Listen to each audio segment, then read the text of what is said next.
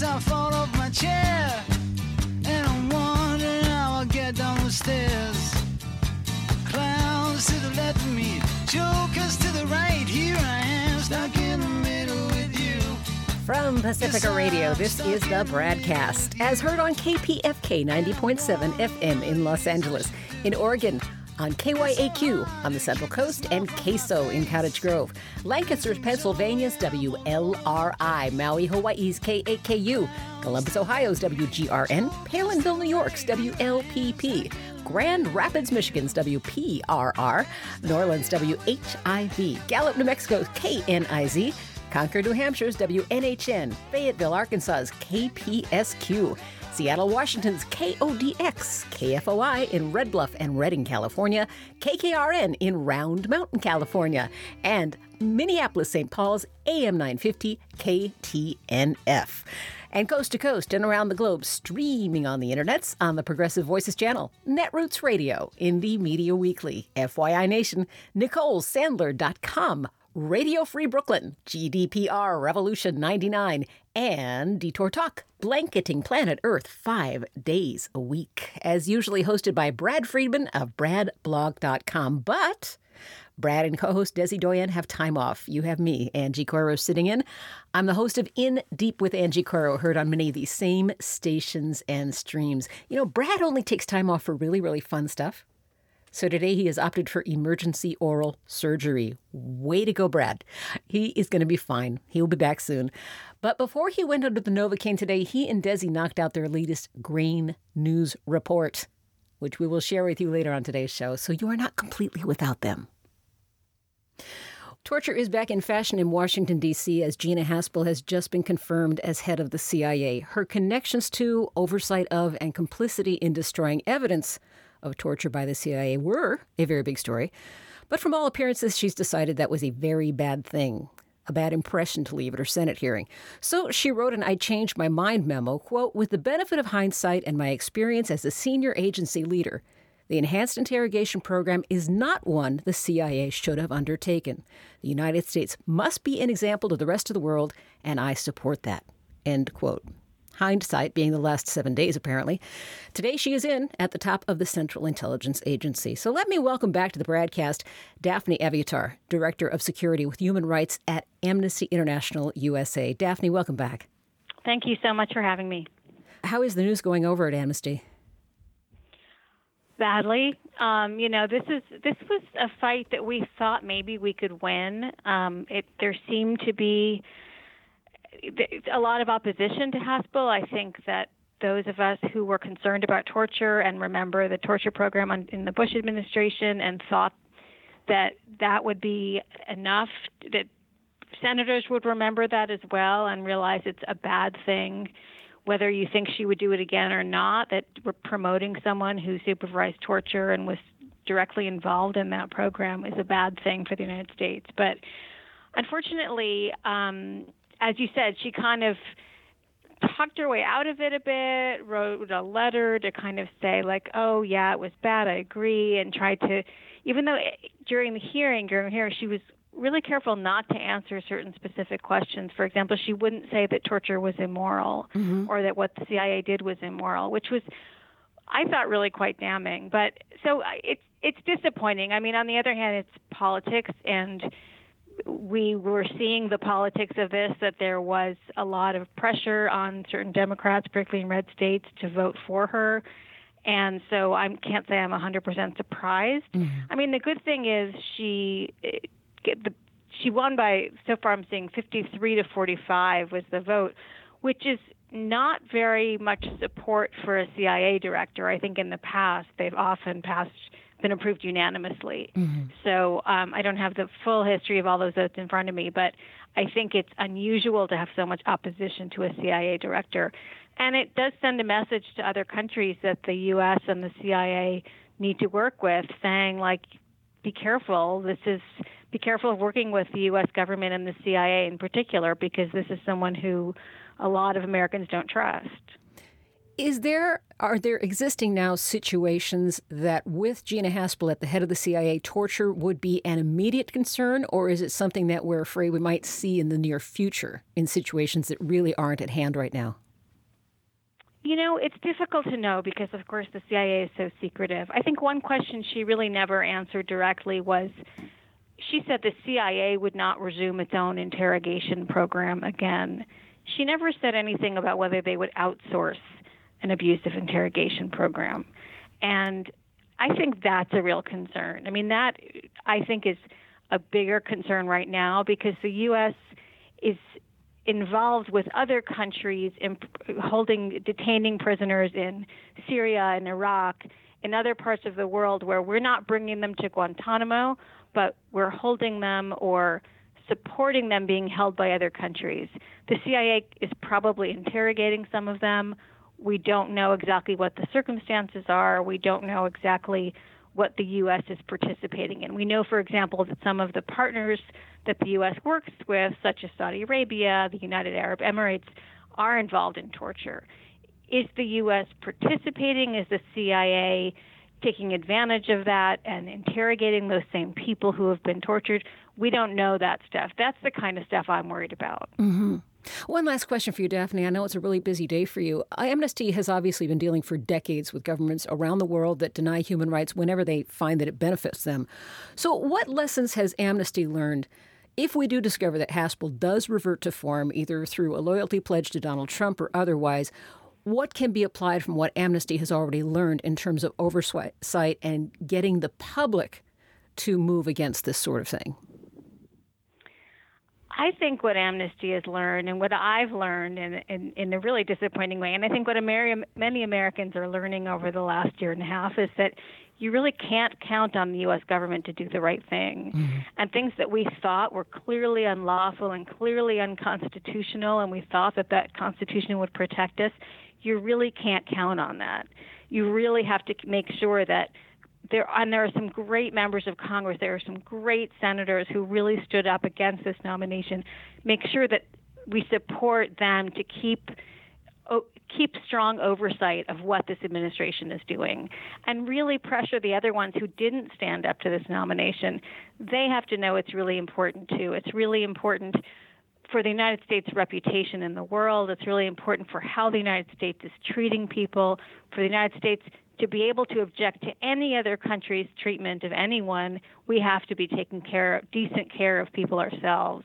And if the U.S. is supporting torture anywhere in the world, that undermines us, it undermines our security, it undermines all respect for human rights. And so I think that's the kind of thing people have to keep telling their senators.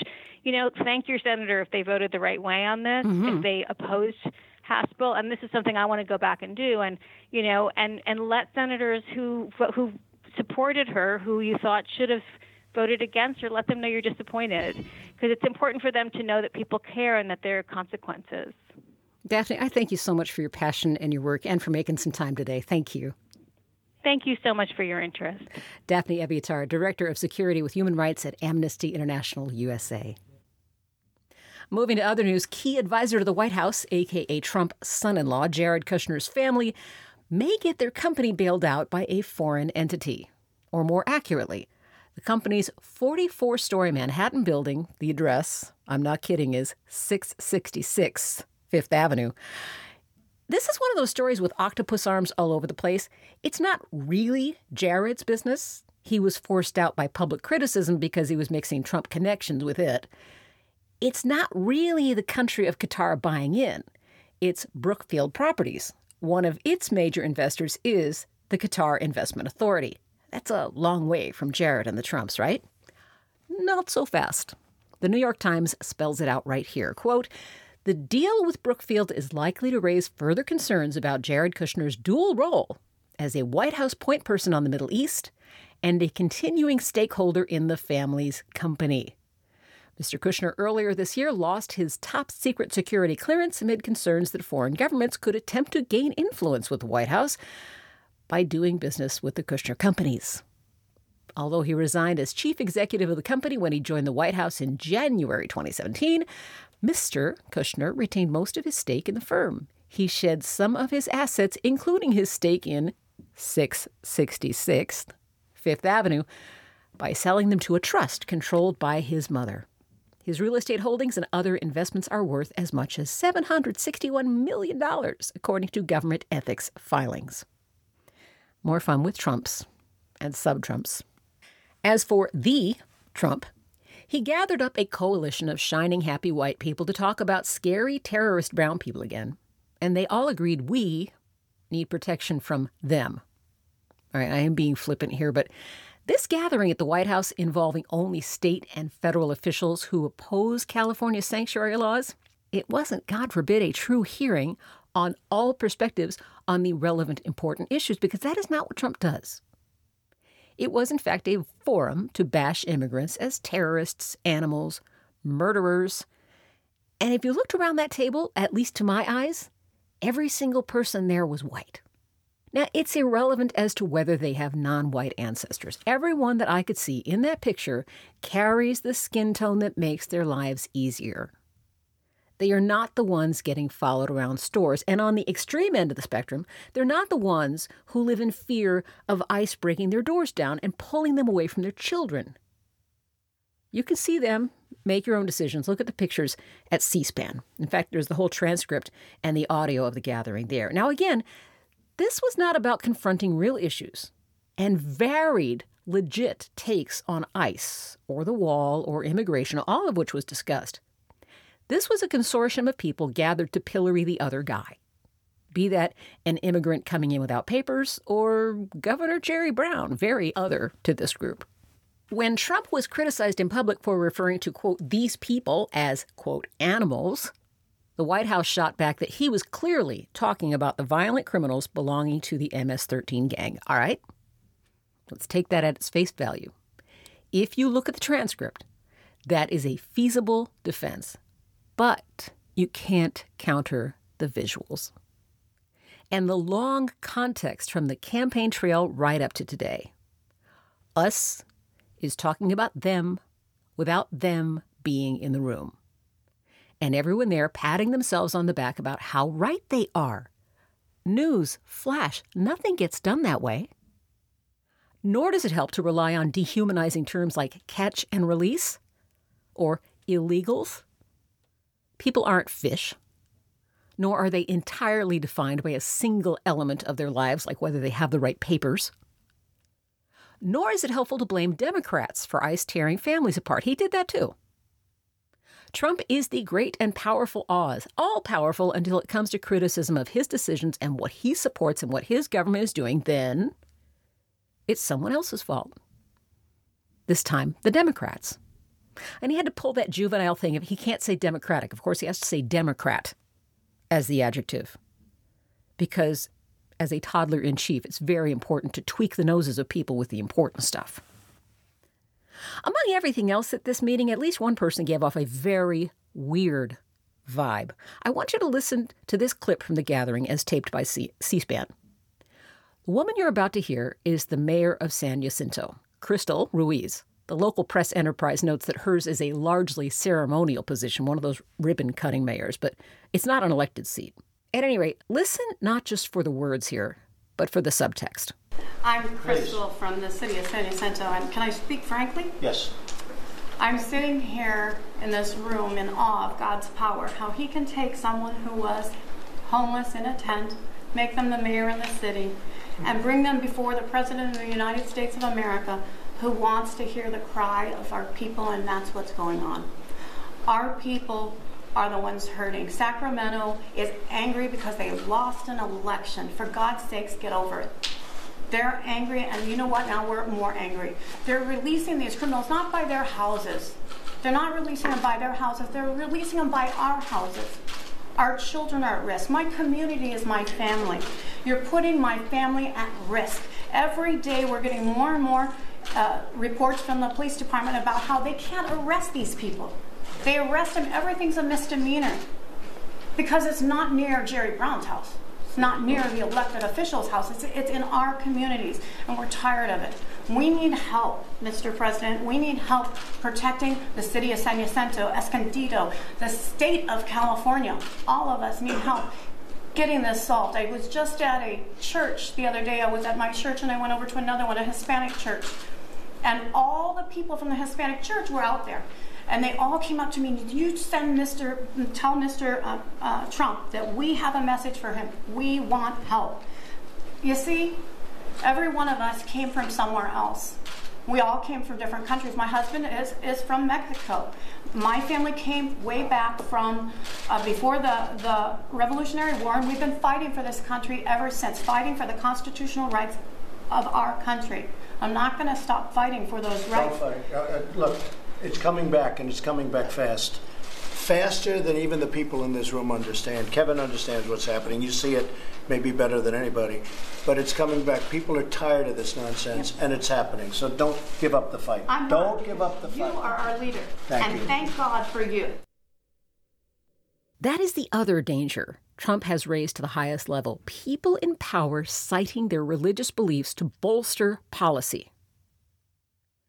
Those are the same attitudes that have given us bloodshed from the Crusades to 9/11 to the November 2015 attacks in Paris and on, and this has no place in policy or politics. This woman's religious fervor has no place in deciding how this country deals with its citizens and aspiring citizens. None. Now, part two, I will grant you, this may be nothing but my own perception. Ruiz's near rapturous declamation of service to her leader. Now, I almost heard Savior there. Can you? Listen again. You are our leader. Thank God for you. Scary to my ears, anyway. Governor Brown was not having this, by the way. I love him. He tweeted, quote, "Real Donald Trump is lying on immigration, lying about crime, and lying about the laws of California, flying in a dozen Republican politicians to flatter him and praise his reckless policies changes nothing. We, the citizens of the fifth largest economy in the world, are not impressed." More around the corner. We're just a few minutes away from Desi and the Green News Report. I'm Angie Coiro. This is the BradCast.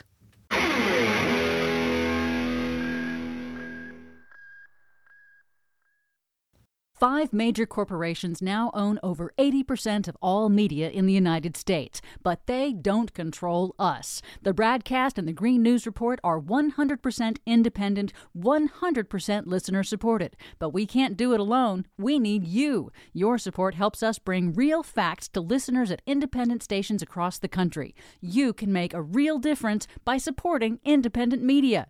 This country ain't going to save itself, but we can all do it together. Join us at bradblog.com/donate. That's bradblog.com/donate. And thanks.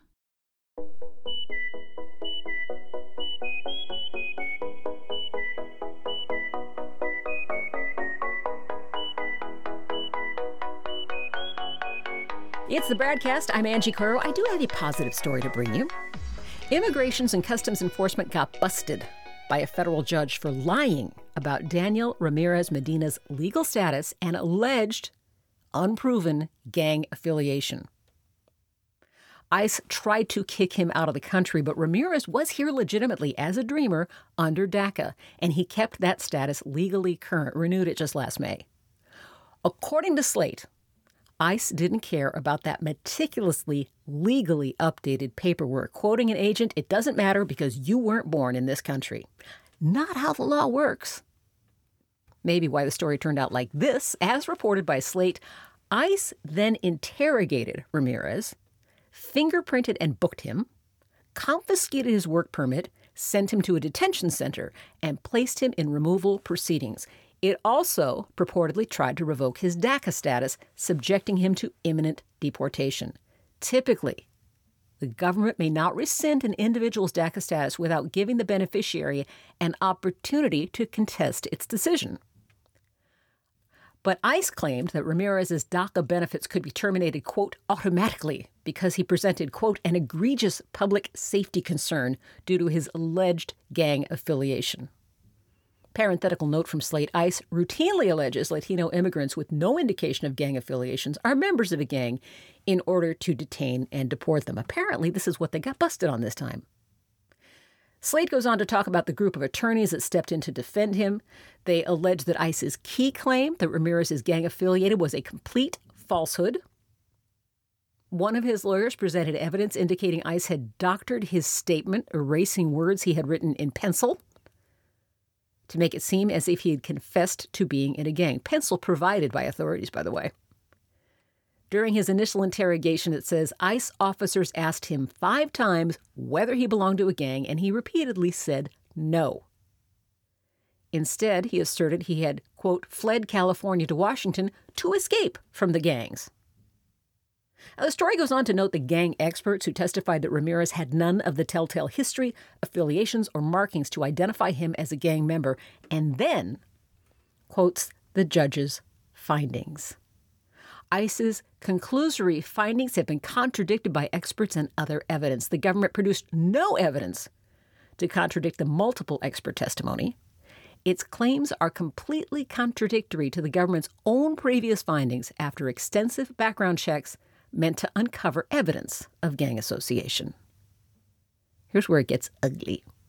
Most troubling to the court is the continued assertion that Mr. Ramirez is gang-affiliated despite providing no evidence specific to Mr. Ramirez at the immigration court in connection with his administrative proceedings and offering no evidence to the court to support its assertions 4 months later. The payoff?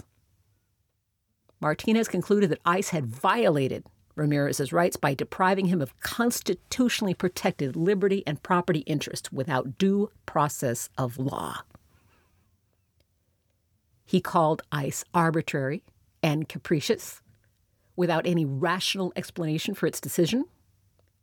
He prohibited the government from asserting, adopting, or relying in any proceedings on any statement or record purporting to allege or establish Mr. Ramirez is a gang member, gang-affiliated, or a threat to public safety. In other words, Slate concludes, he ordered ICE to stop lying. Just to put a little extra sting in here, Judge Martinez was appointed by George W. Bush. On a completely different topic, it's true confession time. Let me ask you this, and I'm not asking you to be a historian here, but when this was in FDR's second Bill of Rights, I mean, it sounds like a lot of the stuff that was manifested in the New Deal. So was this part and parcel of the New Deal and it was accepted? We had CWA. We had a number of things in the New Deal that were hiring people, but no, we had a war going on in 1944 and other things, and it was beaten back, and I can get into some reasons for that. That has been floating around ever since, and it's the kind of a thing where they hope nobody ever takes it seriously. But if you think through the implications of this idea, it dramatically transforms so much about our economy, so much about our thinking about our relationship to the economy, our empowerment in the economy, all kinds of things. But, well, the first thing it does is it gets rid of the need for a minimum wage. Because if you want a job and you can get a job at 15, and I'm sure that would be indexed to inflation and stuff, so it would go up, then, hey, if you want to work for less than that, why not? Because you can get a job for 15. Then, you might want to work at your uncle's store or something for less. That's fine. But if you want to make $15 an hour, just go do that. Now, what that does, though, is it means that employers, the basic thing that does is it means employers would have to compete to get employees. And when you start thinking through the implications of that, it just gets so dramatic. Well, let's talk about the implications of that. We can parse through, but first and foremost, I'm hearing about business owners, not to denigrate all business owners, but the larger the business owner is, the more political clout they have. And collectively, I can't imagine business owners going for this. So what's the sales pitch that makes everybody understand this is a good thing? Well, back up, because you just nailed the opposition, and you nailed a lot of what happens in our economy. If you have a certain level of unemployment, then people have to work at the lowest wage to survive. That employers don't have to compete because people are looking for jobs. So that's the current basic situation of our economy and where they try to keep it. By they, I mean the political clout business, major business owners you just said, because then they have all the power. They can say, do what we say, or you're out of a job, and everybody's afraid of losing their jobs, et cetera, et cetera. If everybody has the option to get a job, because this wage filters up to higher wages throughout the economy. Okay, there are so many arguments for, but those all have to do with we the people democracy. It's about sharing the benefits of our economy much more equally. So those who currently pay people exploitative wages, exploitative jobs, etc., and benefit dramatically from that, then you see why they would want to keep things the way they are. Now, just to give an idea of how exploitative and how much advantage they get, okay? Mm-hmm. In one day, a couple weeks ago, Jeff Bezos of Amazon, he made $12 billion, okay? Now, if you're like you or me, and you only make $1 million a month, okay? Because I'm sure that's what you make on your radio. Yes, I do. Career, right? No, I'm actually up to $2 now, $2 million a month.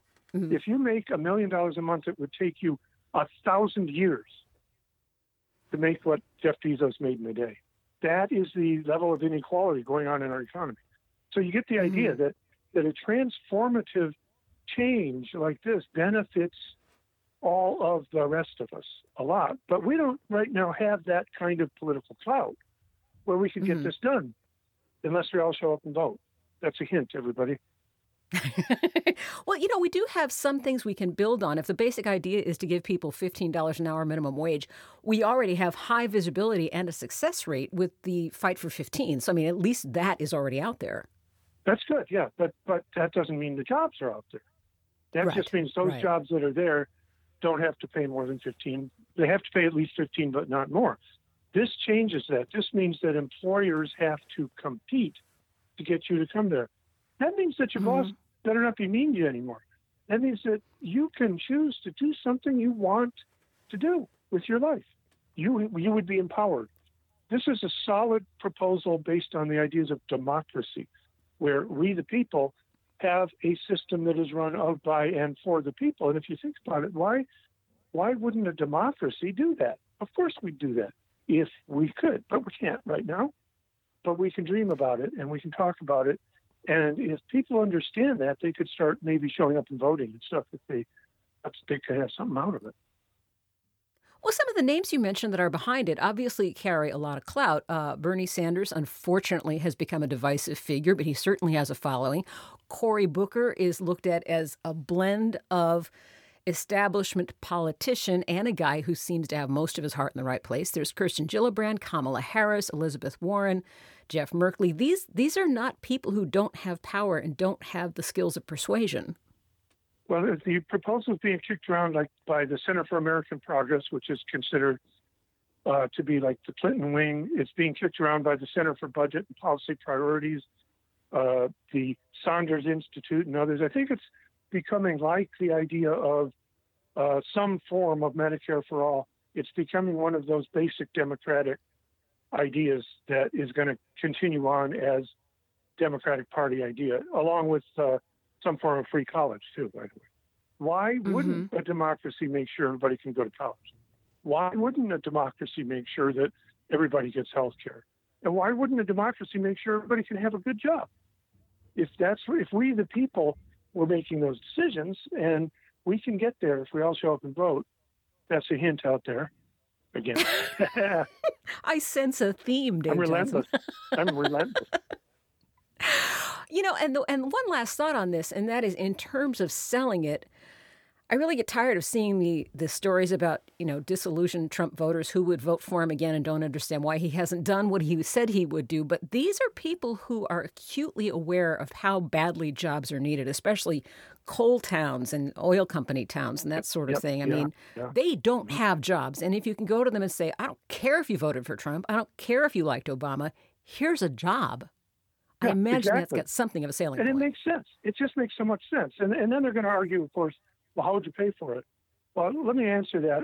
The first way is, well, didn't they just give a massive tax cut to those people who can make $12 billion in a day? Didn't they just give a dramatic increase in military spending? Aren't they using tremendous amounts of money for incentives for oil companies to do more? This whole idea of will you pay for it, the only thing that means is is about stopping Democrats from doing things that are for the benefit of we the people, to make people's lives better. You always hear when it's about making people's lives better, how do you pay for it? When it's about, the corporations, the rich, et cetera, it's, we have to do this. Well, people who understand how money works. America, we have a sovereign currency. That means that the money originates from the government. How do you pay for it? Is you write a check. Okay, there's a limit. You can't keep doing that to the point where there's massive inflation or something, but you can do that. Right now, we have a problem of deflation. Of course we can do this. Just pay for it. Just write a check. Do it. And then, later on, if there's massive inflation, that would be because of an overheating economy. But the other side of that becomes that, everybody can get a job anywhere anyway at that point. So those are the kind of things that come into this. No, federal jobs guarantee is the best idea that's been around in a long time. Think how many problems it solves. Welfare, like things like food stamps and such. Who needs food stamps if you're getting $15 an hour, depending on where you live? Yes. I was going to say, except in California, but yeah. Mm-hmm. And if this job comes with health care, well, then what happens to our worries about who can and can't have health care, especially if we add Medicare for all? But all of those government programs that are about helping the poor and all of that, that's actually not a very democracy thing. What if everything was available to everybody? That's democracy. So that's I'm getting way ahead of this, but the basic idea of a federal jobs guarantee, I think the idea time has come. Dave Johnson is now entering his second decade of educating me about things I should have known. He's also used to be with the Campaign for America's Future and the Center for Media and Democracy as a senior fellow in both cases. Dave, thank you as always. Yeah. Hey, I'm on Twitter as DC Johnson. Indeed he is, and it's a fun Twitter follow. Would you like to make one more pitch for the vote? You better get out there and vote if you want to have these kind of things. Just get out and vote. Hey, this year they're going to do everything they can to try to make you hate every politician so much you don't vote. Don't listen to it. This year is the year. Make sure you vote. Make sure everybody votes. Get out there and do it. Don't listen to the smears you're going to be hearing. Don't listen to any of that. Hey, here, for example, Mitch McConnell's floating an idea of not letting senators go home this summer. That's because so many more Democratic senators are running for re-election, so they won't be able to campaign. Just go vote. How's that? Dave, thank you. Good talking to you. And that's the end of today's True Confessions. You can safely assume that I know everything else, or at least that Desi Doyen is just moments away with the Green News Report. One of those last two sentences is true. I'm Angie Coiro. This is the BradCast.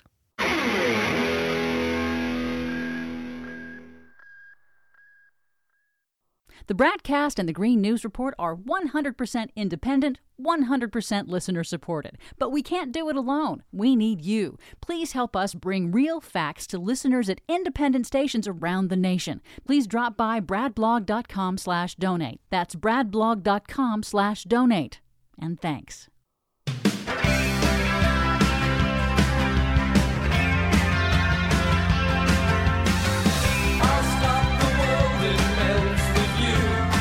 Brad and Desi are out today. I'm Angie Coiro, sitting in on the BradCast. They're not gone. Brad is sprawled in a dentist chair, hopefully with some very good drugs. Desi is being supportive and wonderful. Before they headed out, Desi got together today's Green News Report. As I look back on those decisions, I would not make the same decisions again. EPA Chief Scott Pruitt, who still has a job, gets grilled by Democratic senators. In some cities, every single road shut down. Extreme storms kill 5 in the northeastern U.S.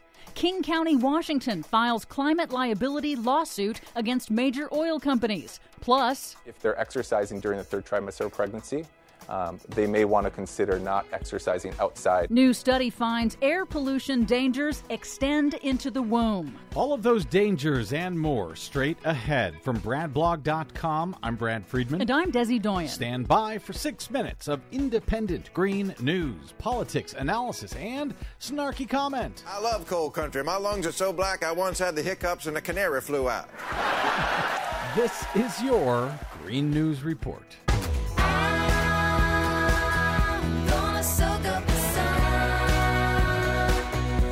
Okay, Desi Doyen, in our last Green News Report, you had a story on how global warming is making storms worse.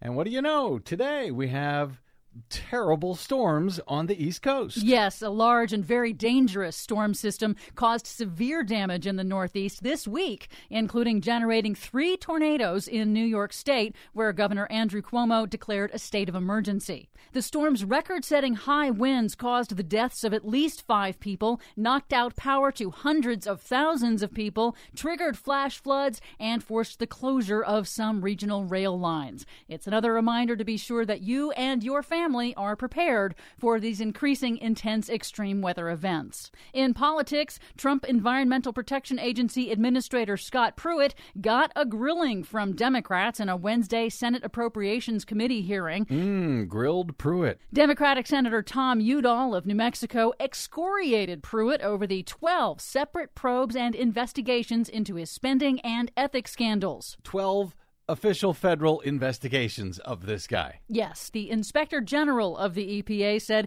that he will now investigate Pruitt's use of secret private email addresses that bypass public records laws, but it may have to wait until he gets a bigger budget. He was using secret email addresses. Right. A private server. Yes. Lock him up. Here's Senator Tom Udall at that hearing. Administrator Pruitt, it's hard to know where to begin this morning. Every day there seems to be a new scandal and you at dead center. I'm tempted to say your scandals are a mere sideshow distracting us from the long-lasting devastation your leadership is making on human health and the environment. Tempted to say, he just said it. Also in that hearing, Administrator Pruitt claimed that the controversies were mostly overblown, but he did admit that as I look back on those decisions, I would not make the same decisions again.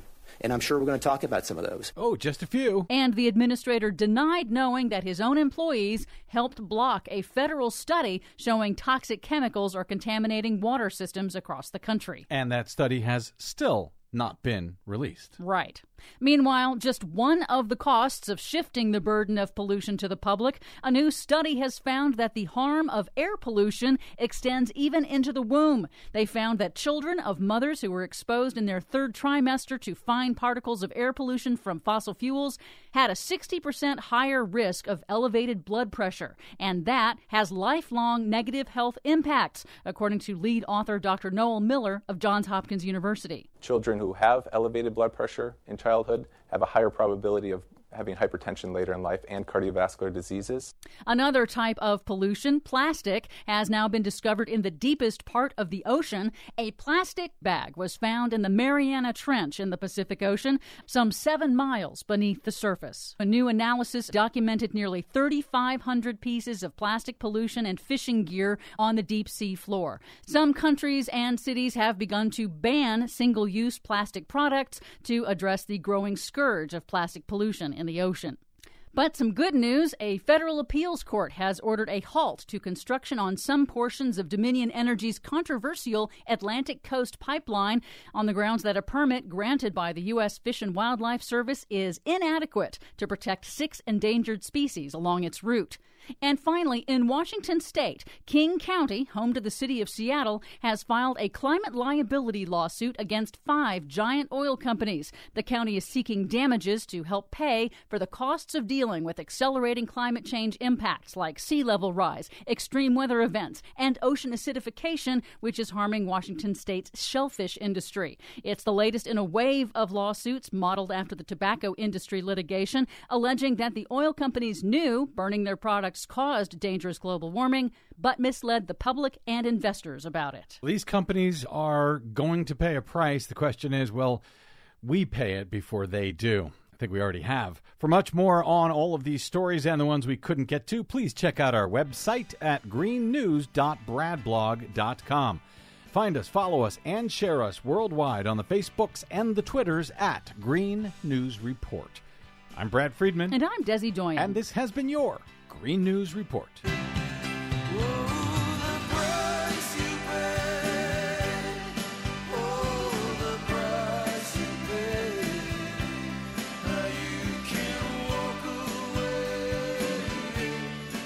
Thank you, Ms. Desi.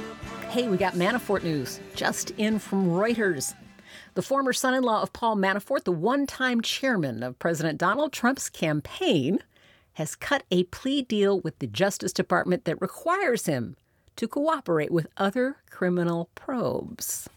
The guilty plea agreement under seal, not previously reported, this is exclusively Reuters, could add to the legal pressure on Manafort, who's facing 2 indictments brought by special counsel Robert Mueller in his probe of alleged Russian meddling in the 2016 presidential election. You know, the one that Giuliani thinks they should just kind of wrap up because it's not getting anything done, that investigation. Back to Reuters, Manafort has been indicted in federal courts in Washington and Virginia with charges ranging from tax evasion to bank fraud and has not pleaded guilty to the charges. Legal experts say Mueller wants to keep applying pressure on Manafort to plead guilty and assist prosecutors with their probe. Trump and Russia have denied allegations they colluded to help Republican Trump win the election. Other news, more attacks on Gaza, and Justin Trudeau is the latest voice to call for answers about the deaths and the injuries. The Guardian UK is reporting, quote, Canada's Prime Minister has deplored the shooting of a Canadian doctor by an Israeli sniper on the Gaza border and added his voice to calls for an independent investigation into Israeli fire that killed 60 Palestinians and injured thousands more during mass border protests. They included 8 children under the age of 16. At least 2,700 people were wounded. Talking about the doctor, the Guardian reports he works as an emergency physician in southern Ontario. He said he was treating injured Palestinians on the Strip when he was shot in both legs on Monday. He was in Gaza as part of a medical team field testing 3D printed medical tourniquets. The shooting happened during a lull in the protests. He was wearing a green surgeon's outfit. He said he was standing with orange-vested paramedics about 25 meters away from the protesters. There were no fires, no smoke. He said he was within clear lines of sight to 3 fortified sniper posts. Another 16 paramedics were injured. The doctor who rescued him was later killed as he was trying to reach another patient. Latest from Gaza. What else is there to say? Smartphones are transforming the landscape for hateful Americans. The combination of people marching for blood and sand, or authorities engaging in violence or harassment, of men hounding women, and particularly this week, something in the water. It was racists this week.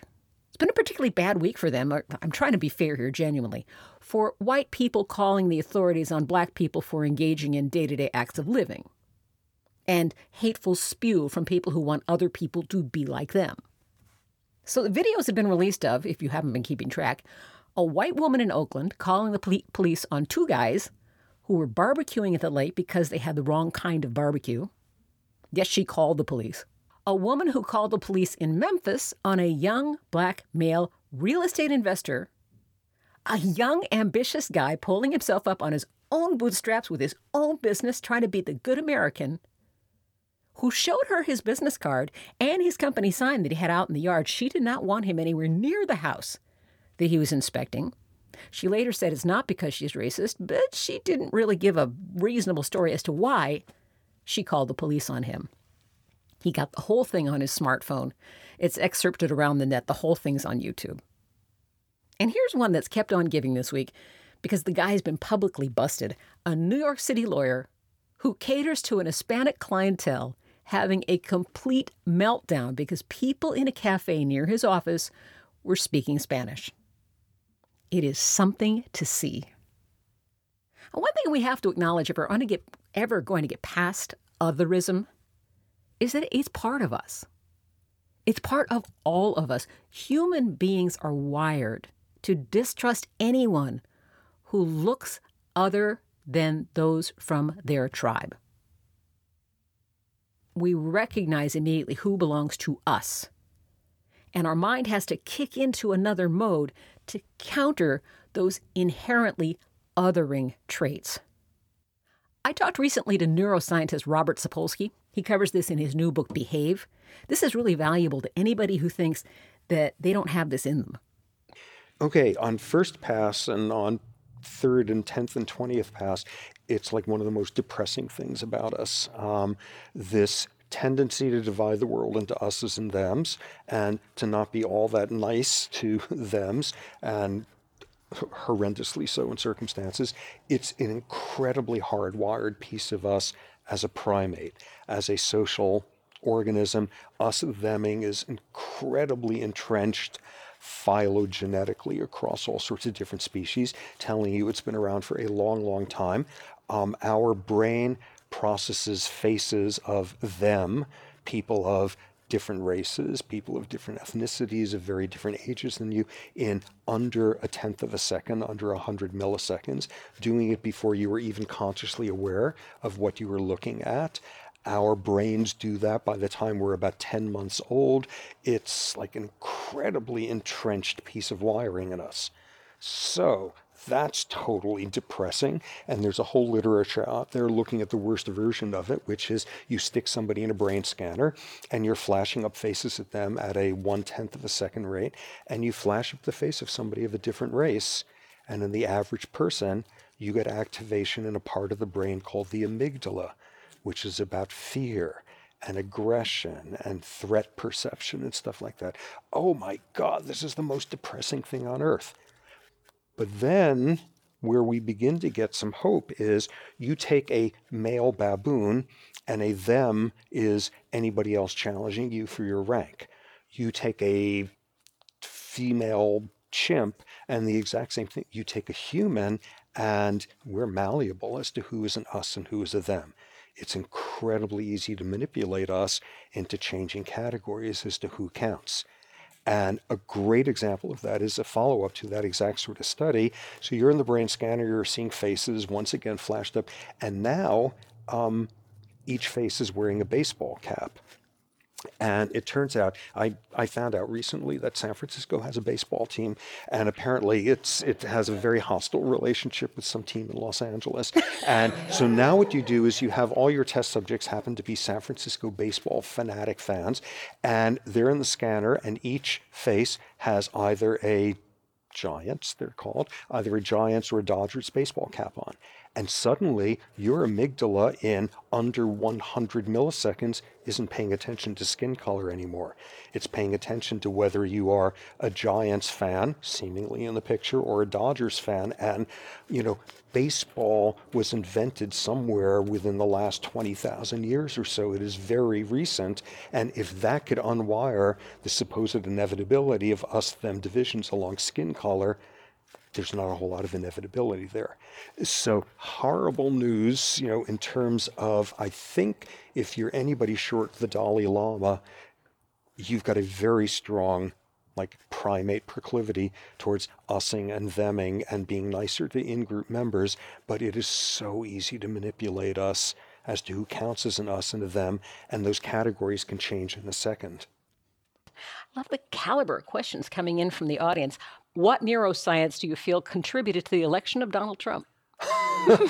A great, great question. And I think that taps in totally to what we were talking about before. Oh my God, how can the poor disproportionately vote for somebody who's going to screw their own financial future? The usual left question about right voting patterns. Part of the answer was discovered right after the election, which was the sudden discovery of the marginalized, aging, undereducated, underpaid white working class in this country. And we're often running with Trump support and opioid epidemics and decreasing life expectancy and everything with that. And that's a story of anxiety and fear of feeling irrelevant to your society and marginalized and, all those things. But in addition, when sort of looking at voting patterns, one of the things that just fascinates me is this whole literature on personality and neurobiology of people as a function of their political views. Where it's most interesting is not people's economic views or geopolitical, people's social views. Mm-hmm. Abortion, gay rights, gay marriage, any of those things, immigration, not as a, economic issue, immigration as in, is our country's values being threatened, or people's social stances. And if you want to know a remarkable amount of predictive power as to what somebody is going to feel about some of those social political hot buttons, does novelty make them anxious? Does doing a puzzle where there's ambiguous answers get them agitated? when they were 5 years old, if they were left in a room alone with some new toys, did they go and explore them, or did they get upset that they were like alone at that point? Novelty. How often do you wash your hands? A predictor of that. How many cleaning products do you have in your bathroom?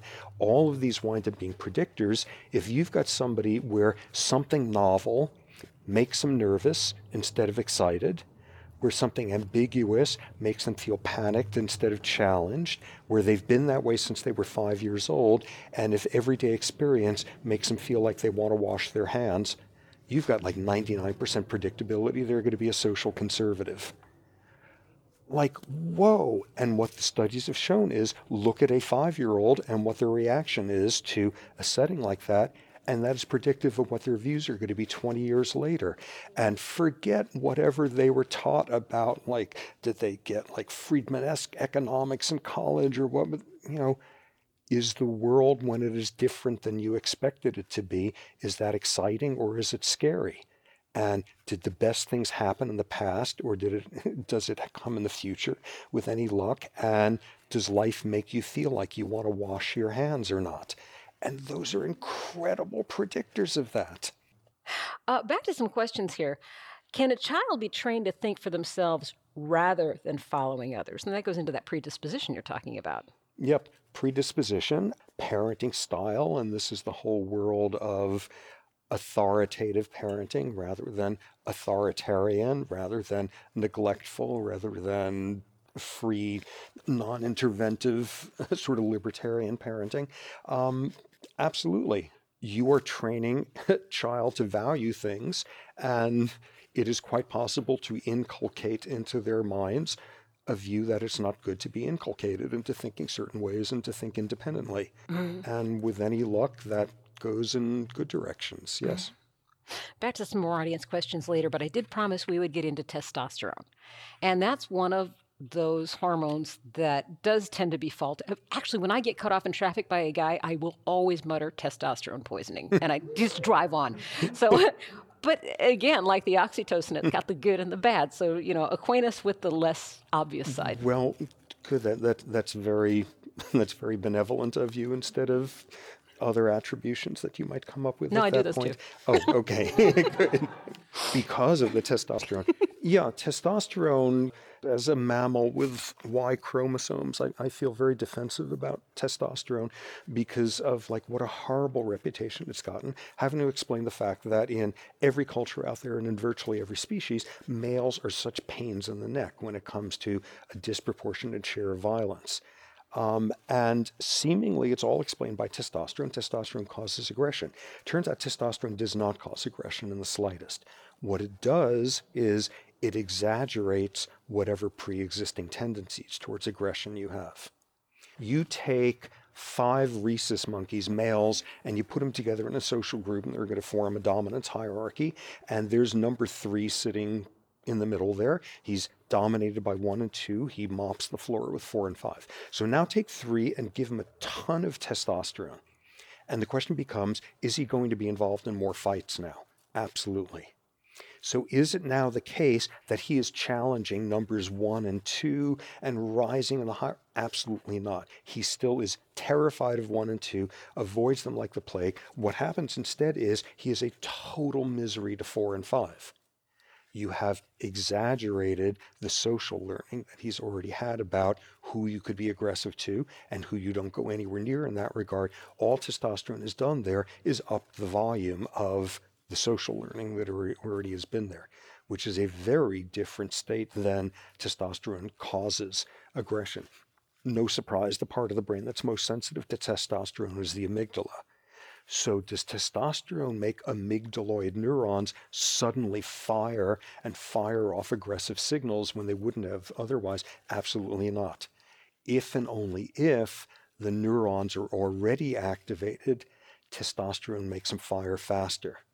In other words, it's not turning on aggressiveness, it's upping the volume for what's already there. But then it turns out that testosterone does something even more subtle than that, which is, in a broad kind of way, what testosterone does is make you do whatever is needed to hold on to your status when it's being threatened.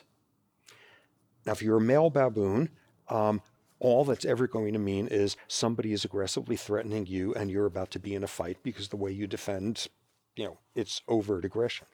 But humans do all sorts of interesting things, like go to some fancy, private school around here on the night that they have their auction of trying to raise money and watch people bidding for who could be the most conspicuously charitable to the school, parentheses, who's got the most money to display. And humans can obtain status by being generous in the right setting. And it turns out you put people playing an economic game where you gain status by making generous offers and give people testosterone, and they become more generous. Mm-hmm.